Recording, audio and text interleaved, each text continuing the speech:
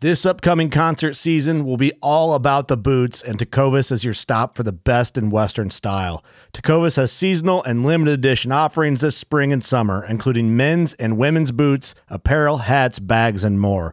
All Tecovas boots are made by hand in a time-honored tradition with timeless styles that are always on trend. And Tecovas has first wear comfort with little to no break-in period. It's hard to find this level of comfort paired with this level of style. Stop by your local Tecovas store, have a complimentary drink or two, that's WCB style, and shop new styles. The smell of fresh leather and friendly staff are at your service. Many stores even have leather custom branding to make your boots truly personalized. And with regular live music and events, there's no in-store experience like it. If you can't make it into a store, just visit tecovas.com. That's TECOVAS.com. They offer free shipping on all boots, as well as free returns and exchanges, and ship right to your door. Go to tecovas.com and find your new favorite pair of boots today. Fishing like a local isn't just about catching fish. It's about connecting with the environment and the people who call it home. It's about hearing the stories and traditions that have been passed down for generations and sharing unforgettable moments with the people you meet along the way. Fishing like a local is having an experience that stays with you forever.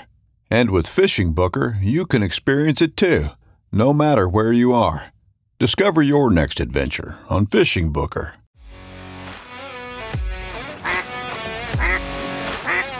Welcome to the Part-Time Outdoors Podcast. Hosted by Matt Noss and Nate Wright.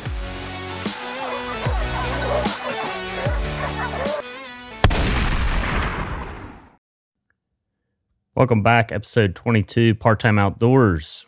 We've been gone a little while, having a crazy off season. Nate got married, I had a kid. There's grouse season in the mix, hunting season, a little bit of everything. Have our studio about finished, so we'll be recording from that in not too long, probably the next episode. Today, it'll be me.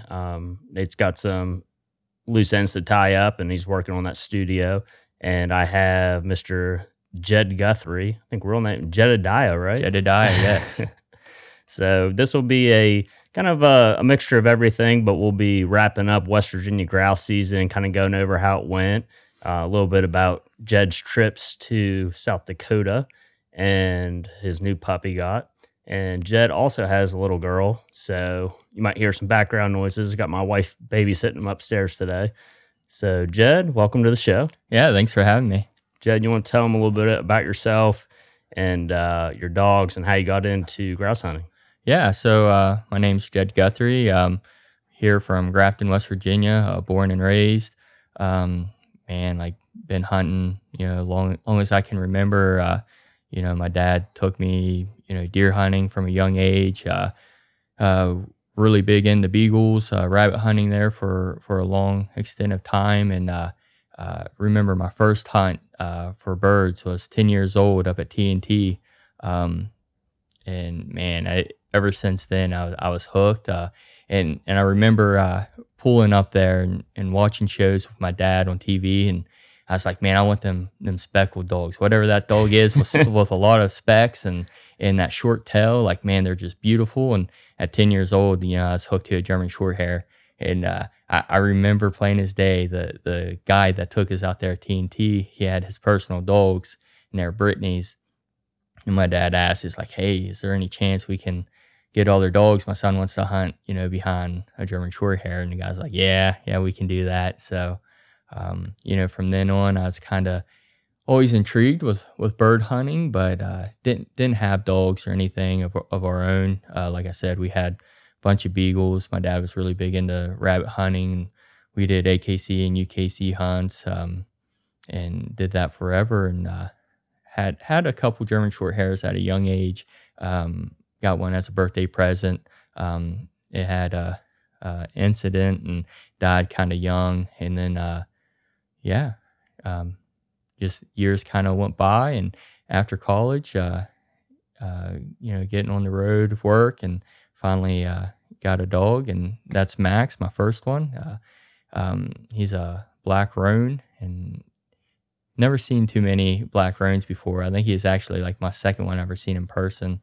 And man, it's the addiction has started from there. Yeah, there's not too many black roans that you see at all. And I think the AKC just started recognizing them as an AKC breed like within the past couple of years. I know that that's probably the only black. I've hunted with one other black one now that I think about it. But yeah, they're kind of a rare. Yeah, definitely. Not as I feel like you're seeing, I don't know if it's with social media and everything, seeing, the black tick, black roan, German short hairs, but yeah, he was like, I think only the second one I've ever seen in person. And man, he's been my boy. He's definitely a daddy's boy there. And man, it's just, from then on, I started reading books, bought a couple books off Amazon, Project Upland, listened to Nick Larson's podcast. It was Project Upland at first. And man, Gundog magazine, any literature I could get, I was just reading, trying to learn because, he's my first upland dog and trying to, get a feel for what I wanted out of my dog. Yeah, a lot of people talk about buck fever, but I honestly think that gun dog fever is worse. I mean, you see a buck walking through the woods, it comes up, you get that split little rush of adrenaline. It lasts, maybe you get 20 seconds during the season, but when you're gun dog hunting, I mean, I get that rush all the time. I just on the way to the cover, I get that rush. I have it bad, and it sounds like you got it just as bad. Oh yeah, I mean, I'm just like ate up with it. The two worst things that ever happened to me, I think, with hunting was getting a gun dog because, I love hearing beagles run. I love hearing bear dogs run. Like, they're great. But man, like there is nothing in this world that excites me as much as watching my, my bird dogs, my German short hairs. And it's not even a German short hair. I don't care if you got a setter or Brittany. Like, I mean, I love them all. And I just get excited watching them work the woods. And man, when they lock up on point, like, man, it's just the biggest adrenaline rush to me. I love it. It really is, especially in the West Virginia grass woods, because they're pretty hard to come by. So it's almost like finding that trophy buck, because when you finally find a grouse and you get a good point, I mean, you're like, I'm not gonna mess this up. This might be the only one I see all day. Yeah, definitely.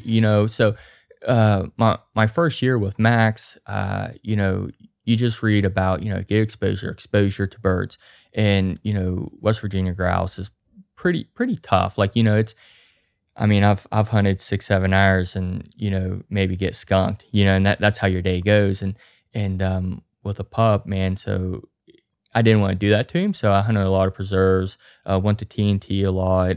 You got Hunting Hills, On Point, a lot of good places around to get him just associated with birds. And I know that can be, a touchy topic with certain people, as long as you get good flight birds and don't let the dog get like right up on them. And then that second season, hunted public land in PA, and then got on our first grouse, and man, I was hooked. It's totally different too. Like, you wouldn't think, people think, gun dog bird hunting, but the type of bird that you're hunting changes the game. Like, I went to TNT once this year, and after hunting public land, West Virginia grouse all year, and my dogs it took them a few minutes to get back on track of hunting pheasants. And the nice part about the preserves is you can get a mixture too. Like, if you're taking them up there for training, you can get pigeons. If you're taking them up there to just preserve hunt, I mean, I know TNT has pheasants. They can throw chucker out. Every once in a while they get the bob whites. So it's a nice mixture too. Oh yeah, for sure. I remember, so like all year long, probably for a year, I didn't go up there, and we just hunted, the woods here in West Virginia,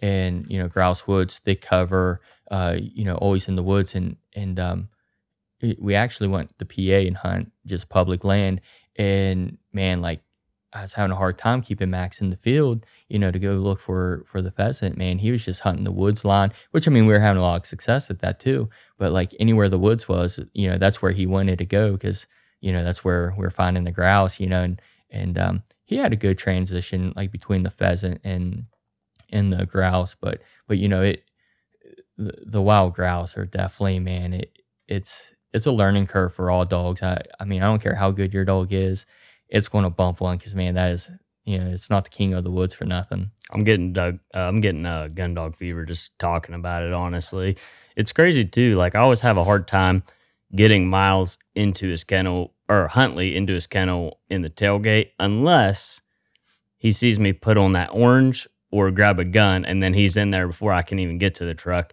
which is crazy because I was reading an article the other day that said dogs can't see orange.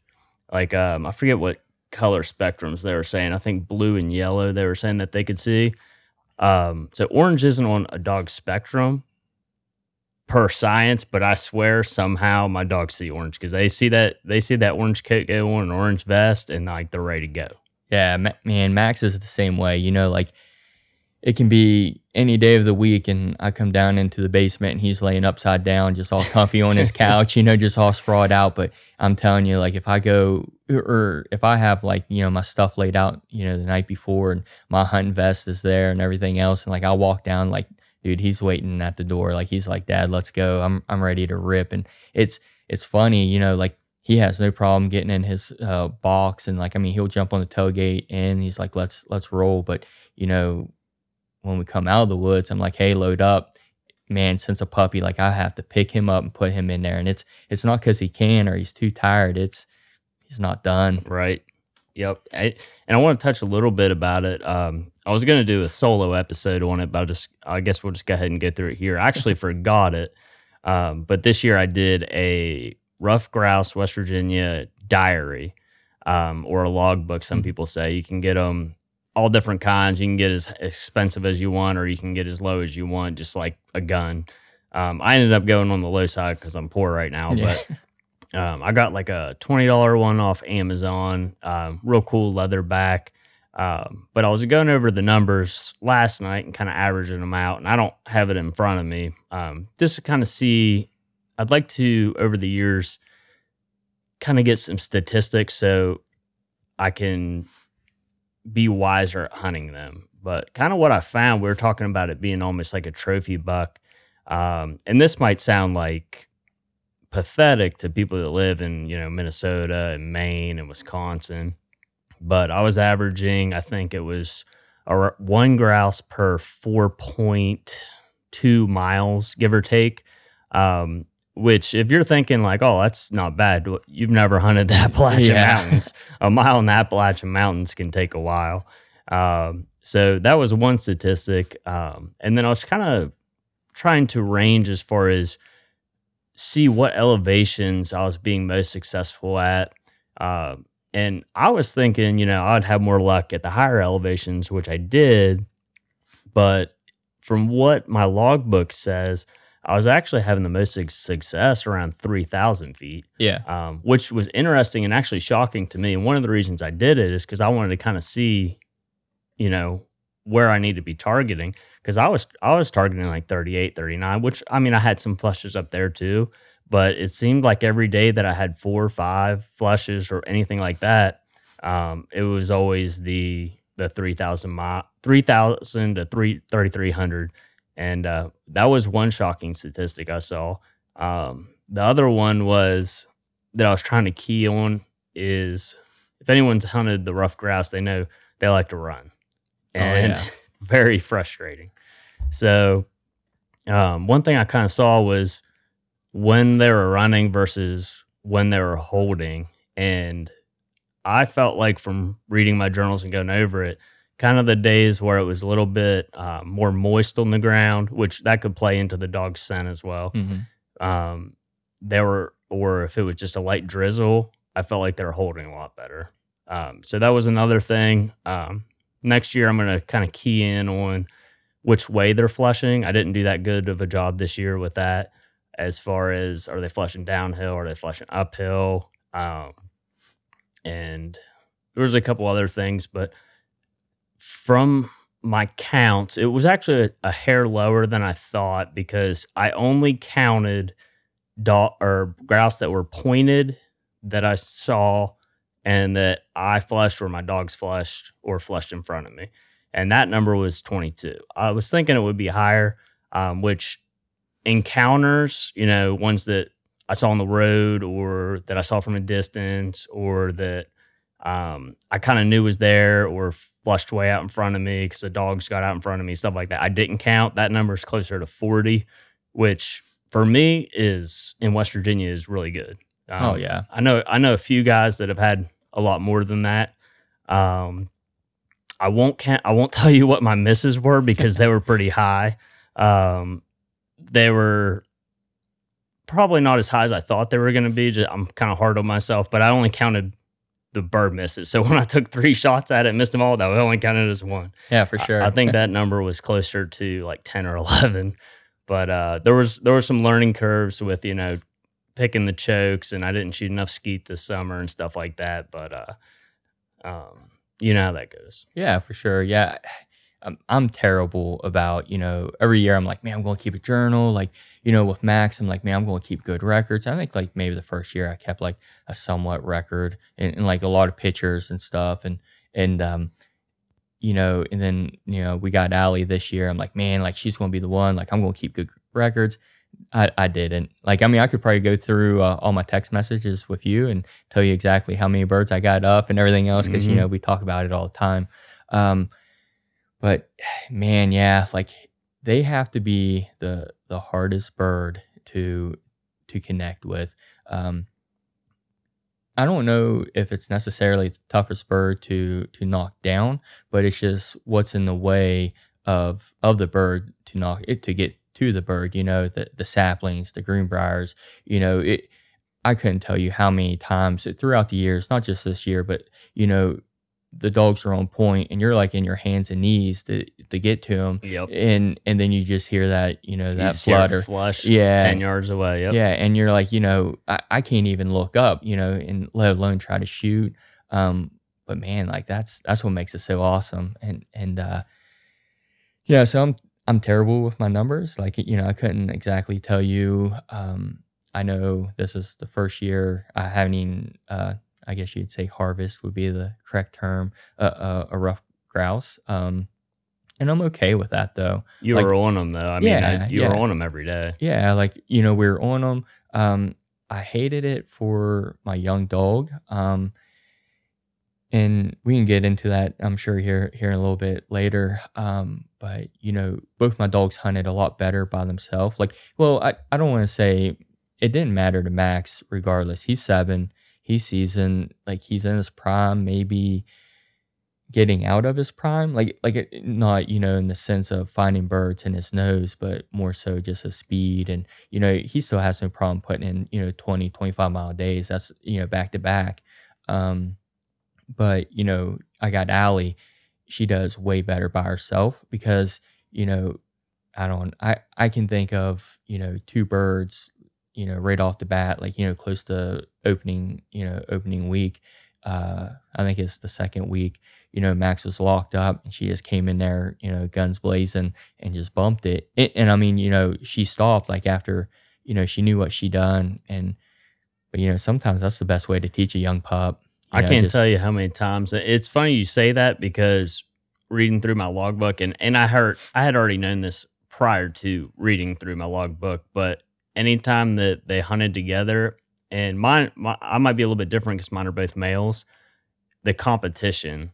Yeah. So when they're both there on point, they'll honor each other's point, and they might hold for a while, but when daddy gets up there, then he's like, they want to be the hey, star. I'm the one that found it. And they broke a couple times this year, just yesterday or last day. Yeah. I didn't even see the grass and there was a culvert there. And so I had to flush from behind them, which is a little bit my fault. I pushed them a little bit, but I mean, I never saw the bird. It flushed probably 5 yards from my face and I didn't even take a shot. It was the last day. I was hoping they could reproduce. It was more of just a walk at that point, but they broke on that one too. And there's so much competition there between them. Yeah, for sure. I don't necessarily think that's my issue right now. I think it's a little bit more with Allie. She's just relying more on Max. Like Max would lock up on a bird, solid point, perfect distance away, not putting pressure on the bird. And I think she gets a little excited because she knows there's a bird there. And we haven't worked on backing. That'll be this summer. You know, she's a puppy. She just, like I told you earlier, she just turned 11 months old and she had a full season under her belt. Like, you know, so she'll come in, you know, a little hot and you know, if we get into a lot of birds through the day, like, you know, she calms down and corrects that. But, you know, if we hunt, you know, 3 hours and that's the first bird, you know, she's a little hot. So, so I try to hunt them separate. But, you know, if I only have 3 hours to go hunt, you know, I got a little girl at home, you know, a wife that, you know, wants to spend quality time with me, and which I love dearly. I know exactly how that is. So, you know, it's like, how many times have we, you know, text each other and be like, hey man, I'm going to leave in like 40 minutes. You want to go hunt? It's like, well, yeah, but I can't. But anyway, so like, instead of just running each dog for like an hour, you know, I just like, man, shoot, I'll just run them both. But to your topic too, with like elevation, you know, listen to podcasts and what biologists have, you know, read a lot of stuff what biologists read too. Like, you know, the Western owl can't live above 3,000. So I think there's something to that. Like that's kind of like their honey hole for the birds, because you're low enough elevation that you have good, you know, good cover, you got good food, you know, just kind of everything right there and for the grouse. And I think once you get to that 4,000 feet, you know, a lot of the plate, unless they just did, you know, a cut, you know, 10 years old or whatnot, but you get a lot of rock and, you know, not a lot of undergrowth for the birds to really stay put. Yeah, that's one thing. You were talking about getting into a lot of birds. There was one thing I noticed too, like out of the almost 40 birds that we moved this year, not one single time, and this is the first year I've noticed it, not one single time did a bird have another bird with it. I didn't flush any coveys of grouse this year at all. And I don't know why that is. I know that West Virginia, I forget how many months it was, but at some point early last year, they had lost their grouse biologist, or the guy that was in charge of the grouse. I think he did many things, turkey and a bunch of other stuff. But I think they just hired over the past couple months a biologist for rough grouse for West Virginia. So I do have a decent amount of questions for her. I would love to get her on the podcast. I believe it's a woman, from what I heard anyway. And I maybe even like in the spring, so she can kind of go over, you know, what the mast was like, the dry conditions versus wet, nesting conditions, things like that. I'd be really interested to see what she has to say about that. Yeah, I'd definitely be interested to sit in on that. Like, not, you know, have to talk or anything, just to see what she has to say and also ask some questions. Man, because like we need to do something. Like, you know, it's too special of a bird to let it just kind of die off here in West Virginia. And something I kind of ran into a lot more this past, or not this season, but season before, and I saw it this season too. And I asked a couple guys about it that are, you know, have been hunting, I don't know, 20, 30 years. And which I'll name drop, Ron Phillips. You know, he's, I mean, anytime I've asked him a question, he's, you know, more than gladly answered it. And I mean, like, you know, he's not giving up honey holes or nothing, which I don't ask. And, you know, but just like, man, like, what do I need to be doing, you know, or dog work? Like, I mean, he has phenomenal dogs, but I'm seeing a lot of birds in trees. It's crazy you said that. Yeah. I've seen more grouse in trees this year than I have ever seen. Yeah. And it's not like, you know, at daylight, like if it was at daylight and we see birds in the trees, like, okay, like I get it, you know, they're still at roost or whatnot, but man, it's like, you know, it should be like peak feed time, you know, like 11 o'clock. And we're in hunting. I'm not going to say, you know, I was with my father-in-law and, you know, we were hunting and whatnot. And Max kind of went into this area and he went on point, and I kind of went in and he came back to me and he went back in, and it's kind of thick. It, you know, it's kind of like a field, just like with a I don't know, like a thick strip of woods. And he kind of went back in and kind of like started like bawling and like whining. I'm like, man, I hope there's not a bear in there, like den down or something. and walked in on him, and man, a grouse flushed out of the tree, and like he knew it was there, he just didn't know where. And then after that, kind of ran into a few more, and that's tough on a dog, like that's tough on you, and it's just like really all odd. But talked to a couple guys and a couple DNR people, and they say predators are so bad in that area, they're doing whatever they can do to survive. Yeah, it's funny you say that, because kind of like how deer have adapted, where if you're deer hunting, you'll just kind of see deer, instead of, they'll use their nose and things, but you'll just see them walking through the woods looking up, and because they've adapted to, hey, 9 times out of 10 we're probably in a tree stand. And I've noticed that with Huntley too. If he gets a scent of something and he can't find it, when he starts looking up, Yep. I've kind of noticed more than likely there's a grouse in the tree. And that's been a big topic of debate too. I know me and my brothers have went round and round. I'm still not sure which I believe as far as the coyotes. Actually, yesterday I saw 3 dead coyotes on the side of the road, and I still don't know if that's good or bad.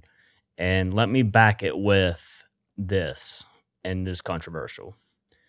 So Pheasants Forever did a study, and I may have said this before on the podcast, that it was like a multi-farm study, and they said their conclusion was don't kill the coyotes. And their backing for that was the coyotes are killing all of the things that are destroying their habitat, like raccoons, possums, turkeys, all of that. So that was one take of it. I still wasn't fully bought in. I read another article a guy at work had told me about. He said when you shoot coyotes, you actually make them multiply. And I had to think about that, and I was like, I kind of dug into it. So the thought process is coyotes auto-regulate. So if there's coyotes on one side of the hill, or like a couple alphas, because they have a social structure too, and they get taken away, then the coyotes think, hey, we need to remultiply to get our herd back up, and they'll have more offspring. So, but there's another, in that same study, it was kind of talking about one way to kill them, but actually like really hurt the numbers, is by poison. And because of that is just because of the efficacy. So like if you put out poison, it's going to knock out most of them. But then you run into other problems like dogs getting poisoned, poisoning other animals. I don't even know if it's legal, honestly. So that was one thought process. But the way I understand it is, if you're just shooting like one coyote, 2 coyotes a year, or not knocking out very many of them, that's when you get into the issues of the multiplication. Whereas if you're going out and just hammering coyotes like every time they're around, I think that does drop their numbers. But it's kind of a hot topic of debate, and kind of an interesting one. There's not a lot of research that I know of it. Yeah, man, big part of me just wants to say, anytime you can, like take them out. I am strongly behind the theory that, the more you kill, the more they populate. Because, and this is, what I've read too. Like, so, a female dog will have, say 12 cubs or cats, or not cats, sorry, but pups. Yeah. And if the population in that area is very dense, then, she'll just abandon them and only keep like 1 or 2. But, if the population is thin, she'll keep and raise all of them. Really? I hadn't heard of that one before. So, part of me wants, man, it's a fine line. Like the more you kill, they're just going to populate. But, if you don't kill any of them, well, you still got the same amount. They're just keeping, 1 or 2, pups.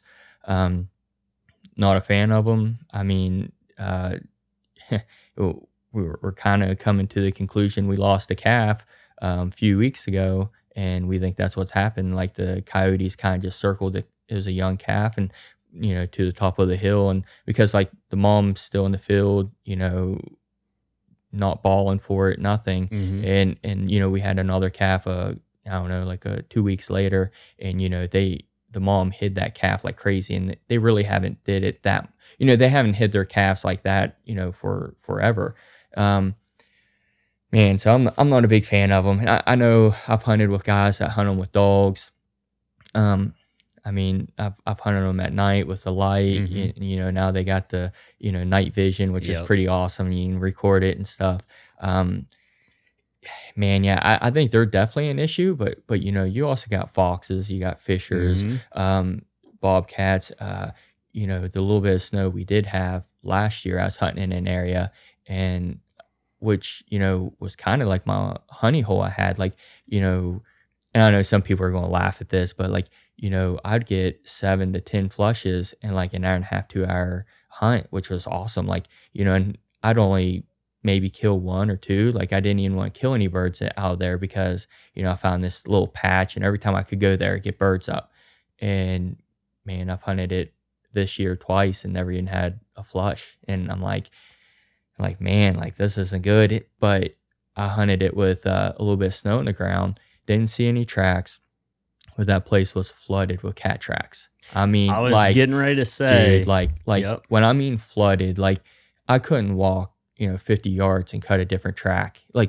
I'm sure some of them were the same cat. And I'm not saying Are that. you talking about feral cats or bobcats? Bobcats. Oh, yeah. See, I can't back it where I heard it from. I heard it this year. You may have told me. I can't remember. Someone told me or I read it. I can't remember. But they said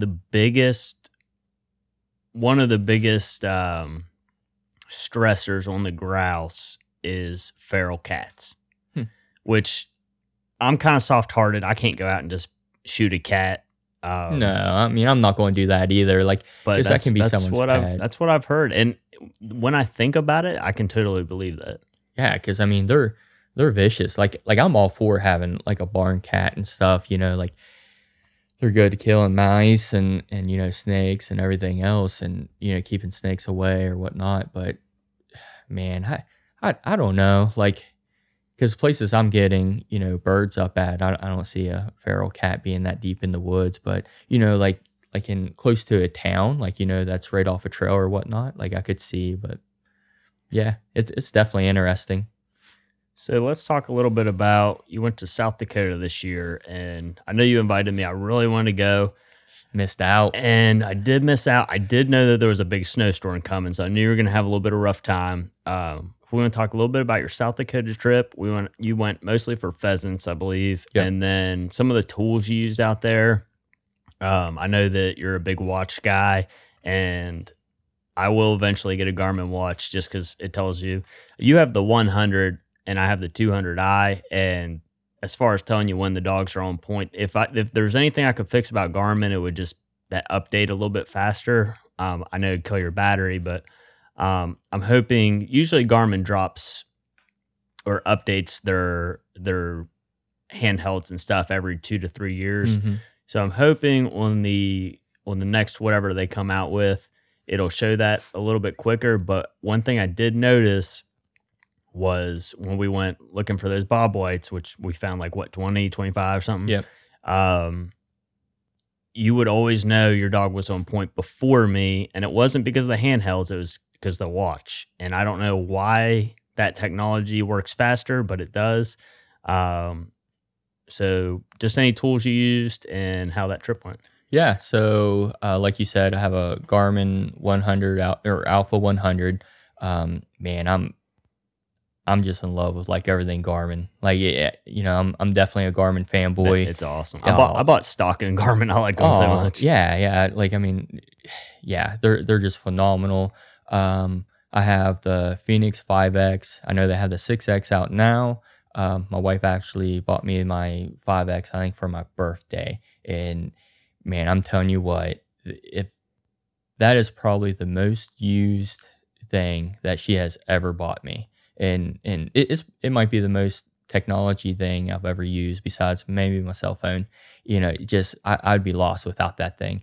And out there hunting or in the woods, I literally put my GPS in my pack and don't look at it until, I'm lost in the woods somewhere or I need to find the truck or whatnot. Man, it tells me when the dogs are on point, tells me how far. and it's a little bit more accurate too. Like it will tell me like, they're 50.5 feet away instead of just like, 50 or 51, which I know that's not, a game changer or nothing, but just the closeness, I feel like it tracks the dogs a little bit better too. But just the simplicity, like walking, not so much in South Dakota, but, in the grouse woods, when you're in a briar thicket or a whole bunch of saplings, Max is black. Can't see him, like, unless there's snow on the ground, like, man, like he blends in like crazy. And I'm not holding on to my GPS looking to see where he's at. Like, you don't have this big clunky thing. Like, I got it right there on my watch. So, you flip it upside down, your hand on your butt, the forearm of your gun. Like, man, you can be ready to go when that bird flushes. So those were like my two big technology things I had. Had a buddy actually loan me another Alpha 100 just as a backup and a collar. I got a new T15X, and I have original T15 collars. I do think the 15X is a little quicker on updating, and it tells me when Allie's on point a little bit. Like, and I've tested it. Like, I've just thrown them out in the yard. And the 15X will show that, it's on point probably like a second or two quicker. And that doesn't sound like crazy, but I'm telling you that's a lot. That's a good point too, because I was running the TT15s. I don't have the X's, and that could have been part of it as well as the newer collar. I always try to keep my stuff updated, and that's a big tip for anyone that's running this stuff. They come up with updates all the time, and like you have to keep your stuff updated. Oh yeah, and I think that's like the big thing, and I feel like the distance is a little bit more accurate. Like, never that the T15 was off or that bad or whatnot, but it seems like it's just a little quicker to tell me the exact distance, and so that was really nice to have. I did borrow a mini. I guess a T15 mini. Yeah, I saw those. How was that? They're just a little bit smaller, have the smaller screen, and mostly tell you direction. But can you stimulate them? This was the collar, mini collar. The TT. Okay, I got you. I'm thinking of the mini handheld. I forget what that's called. What do they call that? I think they call it a 10X or something. Yeah, that sounds right. Yeah, and so I had the mini collar, and I ran it on Allie actually when she was a puppy. The same boy let me borrow it. I like it, but for the price difference and what you get out of a full size collar, unless you're running like a small Brittany or Beagles, like I go full size. The 80-hour charge life on like that 15X is awesome. That's crazy. That would be very helpful. Yeah. So that was the main technology. I did remember those TT15Xs that I told you about? Yeah. So quick side note, I found this crazy deal on TT15Xs, and I told Jed, I was like, if this is not a scam, I'm going to start wholesaling these, because they were going for, I think it was like $180 or $150. It was like $200 or $100 less than what a normal one costs. And I was like, I'm going to make so much money. I was like, I'll tell you the website if they actually come, and they never came. It was a scam I got. So then I had to call Chase and get my credit card stuff all figured back out. But it was worth a shot. Oh yeah, definitely for that price. Well, I told you, it's like, man, like I feel like it's a scam, but I think I'm going to order them too, just in case it's not. Like, you're like, well, I ordered it like 3 days ago and nothing's came through yet. I'm like, okay. But yeah, so that was the technology I used. Shotgun. I'm a big Browning fan. The A5. Yep. I had my Browning A5 20 gauge Belgium. That was my 10th birthday present, I believe, from my dad. Oh, really? You've had it that long? Yeah. So, man, I know this is going to make people cringe. So it was too big when I got. Well, originally my dad bought me a side by side, and your dad knew it was too big. He was just buying it for himself. Yeah, definitely. No, and I didn't like the side by side because it was too big for my hand. And found this 20 gauge in the bulletin board. Went and looked at it. I think my dad gave him the side by side in like $100 or $50. I can't quite remember. And it was it was like a 30-inch barrel, full choke, like not exchangeable, like just solid choke. And we took that thing to a gunsmith. It has a 20-inch barrel, cut it down, drilled it, put chokes in it, and that thing has killed, more rabbits, grouse, pheasant. I mean, anything and everything. I've used that gun till I was 25. So 15 years. That's the only shotgun I use. Love it. Still love it to this day. Also have a Browning Max's 12 gauge, old chamber 3.5. Love that gun too. After the first day, that was like my go-to gun. Man, them birds in South Dakota. So we went week before Christmas. We originally planned to go to Kansas. That was our go-to. And Kansas's season doesn't come in till a little late in November. So didn't want to be there. They don't even start till November? Yeah. I didn't realize that. I think they're probably just such big deer economy that they have going on. They're like, we don't want to screw this up with people walking around. Yeah. I don't have my notes in front of me, so don't bash me too bad here. But I believe their pheasant season doesn't come in till like the week before Thanksgiving. So I didn't want to be there opening weekend. I didn't want to be there Thanksgiving.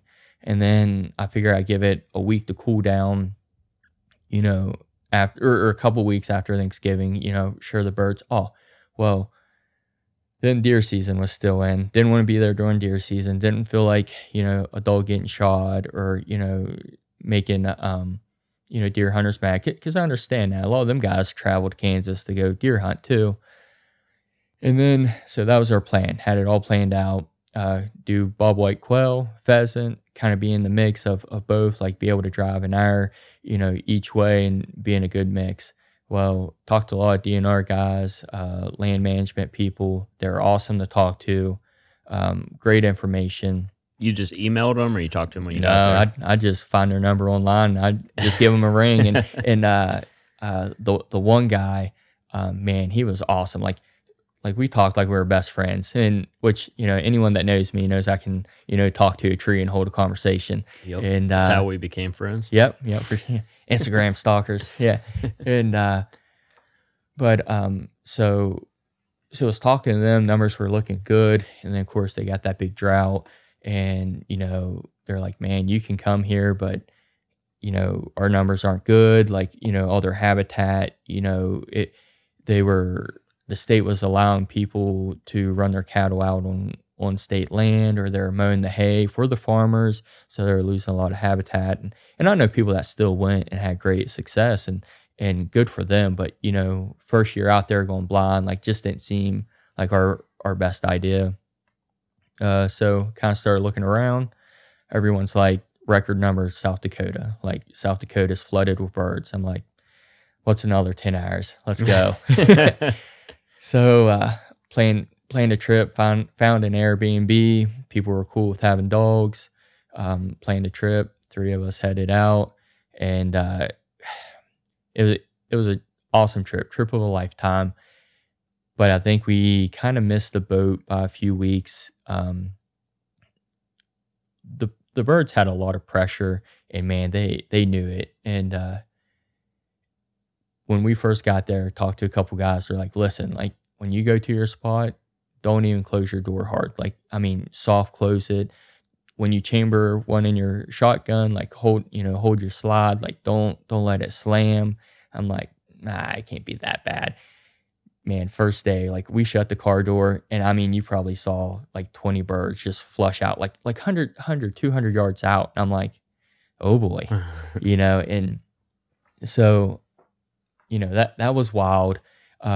Big learning curve. I think the first day, so we weren't originally going to hunt till Monday, but we got there a little early on Sunday and they allow Sunday hunting. So we went out, got a few birds up. Max had a couple good points. First bird, he kind of bumped, maybe my fault. I let him out a little far. I was kind of letting him range out like 100, 120 yards, which is pretty far for him.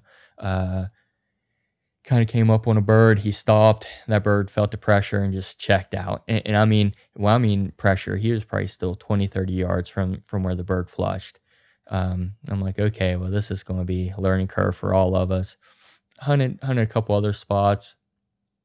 Got a lot of birds up, same story though, just way out in front of us. Like the dogs didn't even have a chance.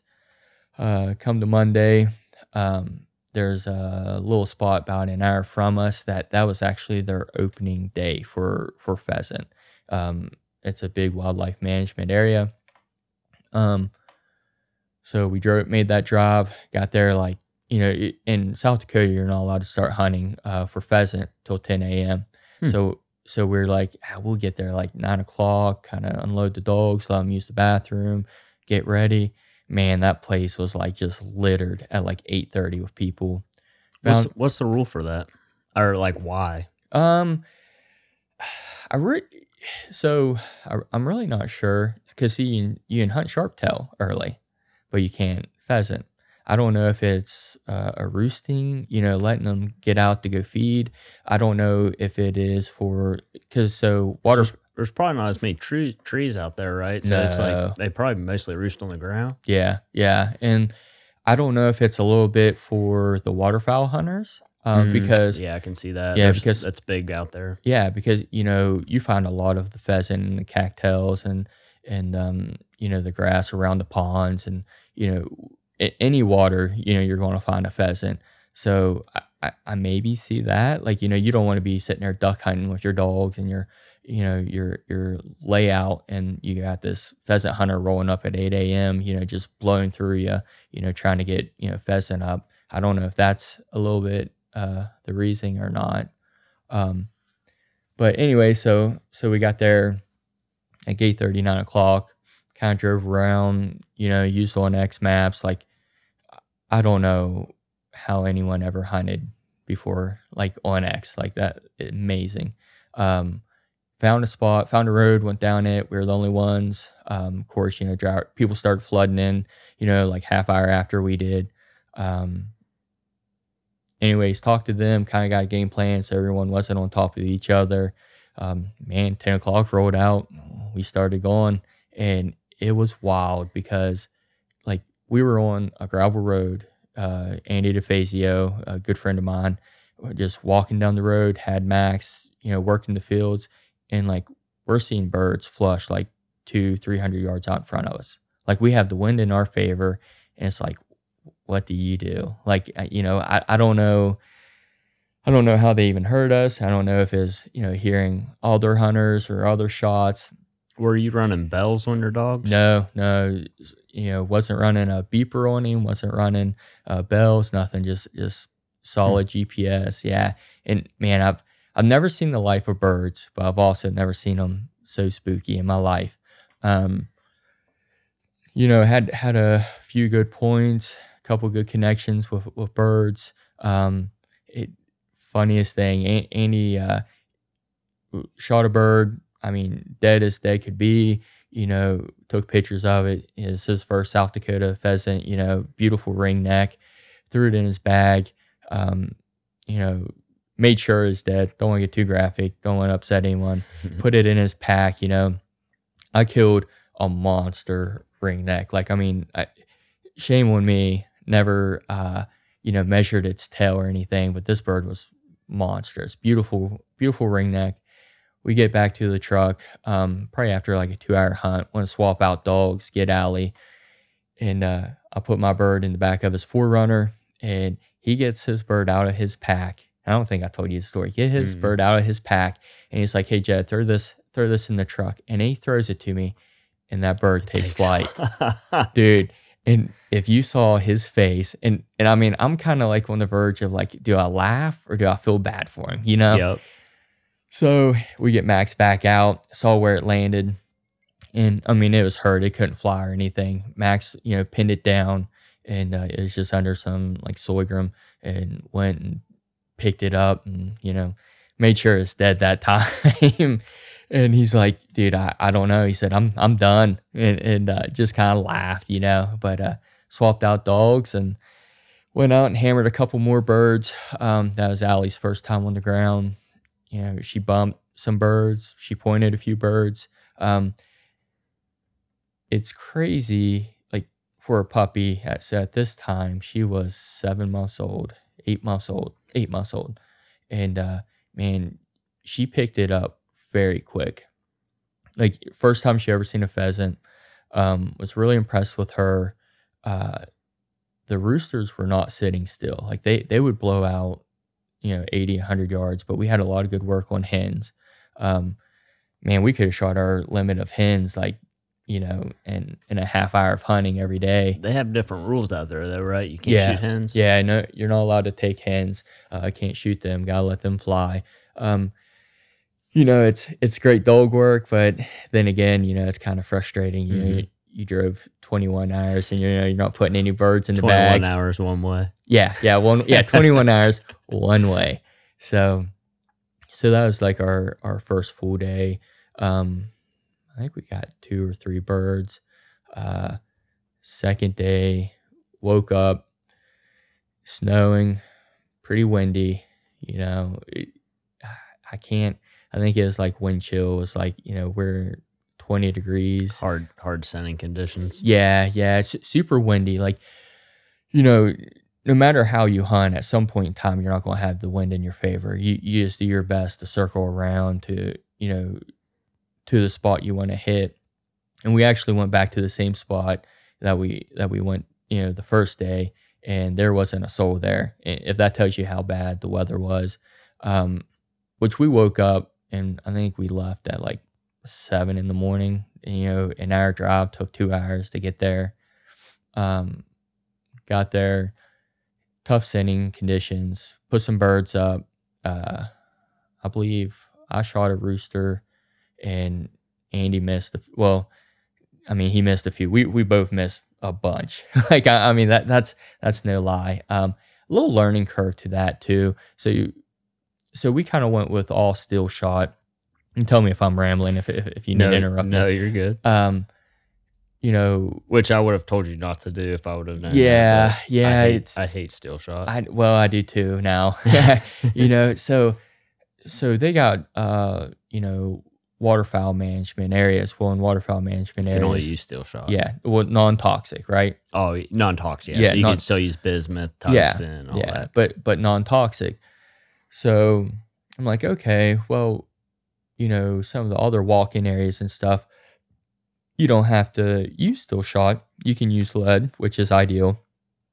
But I'm like, man, we're going to be hitting, like literally from our cabin, we could walk across the street to a walk-in area to, I think, like 500-600 acres, right?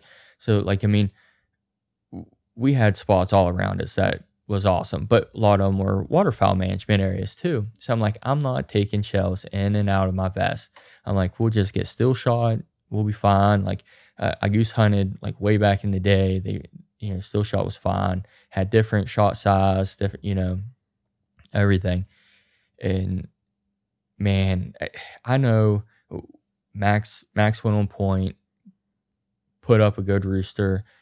Now it blew out probably like 30, 40 yards in front of me, still well in range. Pulled up, I hit this bird, and I physically saw the bird shift its pattern in flight. And then it just kind of locked its wings, put another one in it, and physically saw like feathers fly. And this bird probably flew a mile across into private land. And I'm like, what more can I do? And after that, I actually went from a modified choke and put a full choke in. Mm-hmm. And because I didn't know what else to do. And Andy was the same way. He knocked down a bird in old cattails. And man, we looked for that bird probably for an hour, like had Max on the ground. The bird was running, obviously. And there's so much scent on the ground for them. There's so many birds in that area. I think it's almost like overwhelming for our pointers. And all the old scent mixed with the new scent. Of course, we have fresh snow. We have snow from that morning. And it was just flooded with pheasant tracks. So you don't know, what bird's what. And of course, we're still hunting but still trying to find the bird Andy hit. And that's not the only instance. There's a few times that happened and just we never could find it. And you hate that, you know, because I never want to injure any animal and not be able to, you know, recover it. But at that point in time, like what do you do? Um, and it was kind of the same story, you know, the rest of the day. Good points on hens, you know, the roosters. And the problem too is, you know, the hens set tight. Well, they flush out of there, and it just notifies Yeah. all the other birds, man. And It's like an alarm going off for them. yeah, yeah. It's you know, I swear, like, you know, they talk to each other. It's like, you know, you can't be shot. You just sit here tight. When you know, bail out, we'll all know to bail out too. And man, it was tough. It was aggravating. It was frustrating, but you know, it's still an awesome time. What if you felt like your dogs were the stamina kept up? What were you feeding them? So I actually listened to your podcast with the guy through Kinetic. Yep. A little rundown. Max is 7 now. Started off with Diamond. I don't know. I forget what it was, like their higher end performance. Didn't mind the food. He looked good on it, but and I'm not dogging Diamond. This isn't a pun to them.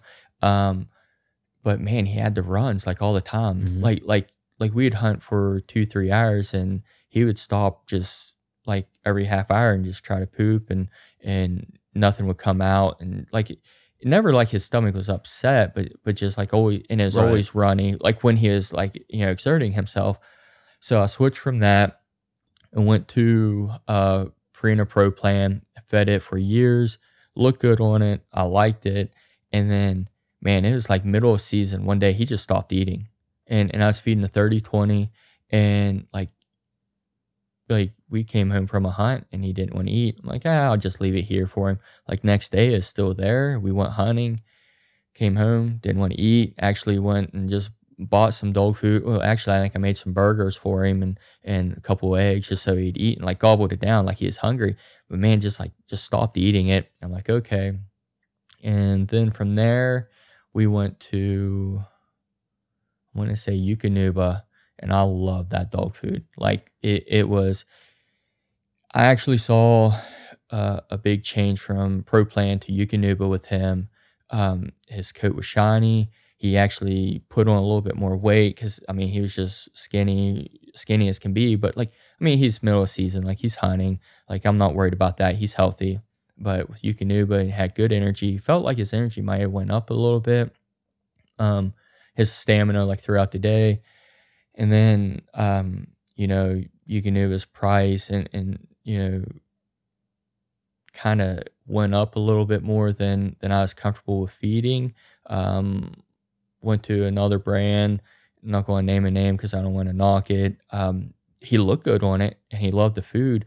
But at this time, so he was 5, and we're like, it just beginning of hunting season, and man, he was stiff. Like at the end, like one day of hunting, like he, like that evening, like he was walking around like limping and stiff. I'm like, I don't like this.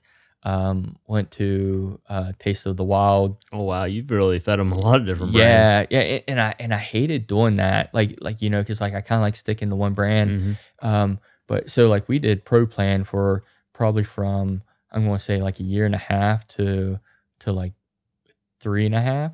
And so this is from, you know, a year and a half's time going through these foods but Taste of the Wild, he did good on, but he still kind of had that stiffness. Like when, like, you know, we're coming into season, it'd been this season. Yeah. And, you know, doing conditioning, just doing some runs, and man, he's getting stiff. And actually I took him to the vet because I was worried about his one front paw or his whole front leg. He was limping real bad after any kind of physical exercise. And they said, they saw an old break in his paw and some arthritis setting in. Like, okay. And this is about the same time you had the interview or podcast with the guy at Kinetic. And I know you were feeding it. And I was like, man, shoot, I'll try anything, you know, just maybe that's what he's missing.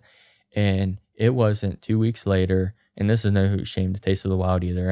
I'm not bashing him. Like I like that food. He did well. Like we were ramping up, getting ready for season, more runs and, more intensity, working with pigeons, and like his limp stop, like no supplements, no nothing, just straight food. And man, like he's ran this is probably the most I've hunted in a few years, and very grateful for that. Grateful for my wife letting me, like I'll wake up, Saturday. She ain't gonna listen to this. Yeah, no, but it's true. Like I'll wake up Saturday morning. She's like, "You going hunting?" I'm like, "I mean, I can." She's like, "Yeah, if you want to." I'm like, "Oh, see ya." Trying to get rid of you. Yeah, she just wants the baby all to herself, I think. But so he put in big miles, was never sore. South Dakota, 20 miles every day, and was good. Probably a month before we went to South Dakota, I did start feeding Alpha Dog. It's just their joint. If you go on their site, they got a thing. All their joint stuff. Yeah, all their joint stuff. I do the pill and the powder. I mean, I think a lot of it's his, diet with his food, the Kinetic. But man, like I'm not going to say it's not some of that supplements too. Yeah. He's 7 now. I know I said that. Anything to help him, to recover quick. He's a big dog too. He is a big dog. Yeah, he's pushing 80 pounds. Like out of season, he's probably like a little over 80 pounds. Like right now, massive for a GSP. Yeah. Like right now, he's like 78 pounds. Like maybe you can see him down to 76. Like that's him, like super skinny. Like, I mean, he's and you've seen him. Like, I mean, he's not. I mean, he's just a ball of muscle. But yeah, so very impressed with that food. Like, very big fan of it. I might go to I'm feeding their 30-20 right now. For the summertime, I might knock it down a notch. Yeah, knock it down to, I think it's like their 28-16. I can't remember maybe. all the. I know I knocked mine down. I was feeding them the highest, Yeah. and they were putting on a tad bit of weight, so I knocked it down. I think I have them on the 30-20 now, but Yeah, I'm the same way though. They have a lot of not supplements, but they have a lot of like joint things built into their food that help with that too, and just an update for everyone. I told them I updated. Dogs are doing great on it. They're still eating it. They like it. And the acne on Miles' head completely gone. Never came back for his entire life. He had it, which I just thought was normal. But so that's all cleared up. His ears looking better. So which makes me feel bad because I didn't realize that that was kind of on me. He was getting good dog food. It's just he does better on this. So. And with the prices, it comes straight to your door at a lower price. It's been hard to beat. So yeah, and that's in your podcast with and I hate repeating it. I'm shame on me for not remembering his name, but with the guy from Kinetic, like the thing that kind of almost won me over with the food too is like he didn't push his product. Like he's like like he's like not every dog's going to do well on our dog food, and that's true. Like like I said, like I like Pro Plan, like all those foods. Like my dog did great on, except for like a few little things. And I was feeding those foods or those brands of dog food because I had friends that were feeding their dogs that, and they're like, man, like this is the best thing I've ever fed my dog. I'm like, okay, well I'll try it. Like, and that just shows like since your dog does great on this, my dog does great on that, like, and he kind of went over that and he was talking about his product, but he is also telling you, what to look for in a quality dog food. And he's like, there's other brands that do have this quality dog food. We maybe just beat them on the price point. And he definitely does. Actually, I go through Chewy. I know you have a different place you go through, but I'm getting, what are they, 36-pound bags? I can't remember. I believe so. Yeah, and it's like $50, delivered to my doorstep. Like, they're always throwing all kind. They always have discount coupon code. Yeah, discounts. yeah. So and you can't beat it. And I last, think I use Pet Flow, maybe. I can't remember the name exactly, but with the discounts and everything, it's literally cheaper than even driving to the store to get it. It makes no sense. Yeah, for sure. And it's always here. Like, you kind of schedule. I did have to bump mine up. Few weeks ago, I started mixing Allie's puppy food with the Kinetic. I was about out of puppy food. I'm like, man, I don't know if I want to buy another bag and start feeding her, or feed, another couple months of puppy food. And I'm like, I'll just start mixing it in with the Kinetic here for a little while. And yeah, I mean, she gobbles it up too, but man, that dog, I think you could put the whole, 30-pound bag in front of her and she's going to eat it. She's crazy little pup. Well, I know we have a lot more to talk about, but we're coming up probably even past an hour now, and we'll try to keep it under that. And I know you worked last night and didn't get much sleep, so we'll start wrapping it up. One thing that I did want to mention, I bought this year. I haven't had to use it, thankfully, but just peace of mind, I went ahead and got it, was cable cutters. I got the Falco C7, the Swiss ones. Just for like traps and stuff like that. Thankfully, I haven't ran into any wire traps or anything like that. Might do an episode on that. I don't know if you've ran into any this year, but something about just over the past couple months when I got out in the field, there's a peace of mind there. Kind of like when you have your Garmin, if your dogs run off, you know where they are. It's the same kind of peace of mind. If he gets caught up in a wire trap, I'll be able to rescue him. I heard so many horror stories that was one thing this year. Really gave me a lot of peace of mind during the season. So I thought I would mention that. But if you don't have anything else to add, we'll go ahead and wrap it up. Just because we're well over an hour, and that's usually about the sweet spot for listeners. So. Yeah. Just wrap up my South Dakota trip. So we planned on going, Sunday to Saturday. Wednesday wasn't very productive, man. We got a lot of birds up, but it was, 30-mile-an-hour winds. Wind chill factor was in like 0 or negatives. And then that night, man, we got a big storm come in. Thursday and Friday, we couldn't even hunt. Like there were 50, 60-mile-an-hour winds and just, a foot of snow. I think we tried to go out one day and it was just like, Max just like hid behind like a bush. He's like, yeah, I'm good. So like we cut our trip short and just Friday morning packed up our stuff and got stuck a few times. Like, I'm talking about like 7-8 foot snowdrifts. Like we were trying to bail through, and Andy has a 4Runner that's all decked out for like overland, like, big lift, big tires, like, just everything you could imagine. Thank goodness we had that thing with us. Yeah, we literally drove 8 hours until like you weren't white knuckled to like you could actually like breathe and like be. It's like okay, like until we were in Iowa. But yeah. So it was crazy. But hopefully go next year. Got some big things in the works for next year. Gonna go back to South Dakota? Yeah. Would like to. Originally planned, I wanted to go to Colorado, do an elk hunt with archery elk hunt. Wanted to go to South Dakota or Kansas, but we got a couple other things coming up. So I don't know if all of that will go through, but hopefully so. All right, sounds good. Well, appreciate you coming on, and we'll get some dog training in this summer, and we'll be ready to go next year, and hopefully get you on again. Yeah, appreciate it. Thanks for having me, and yeah, we'll get the launchers out and the pigeons and get some work done. Heck yeah.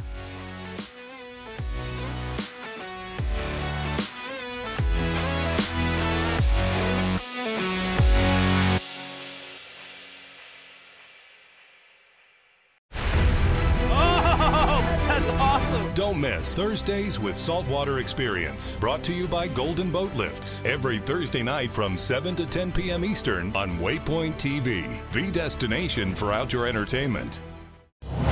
Brave anglers search for the one they call king, but who will take his throne? Tune in to Waypoint TV's Battle for Silver, Saturday, May 18th from 12 to 6 p.m. Eastern, presented by Abyss Battery. Waypoint TV.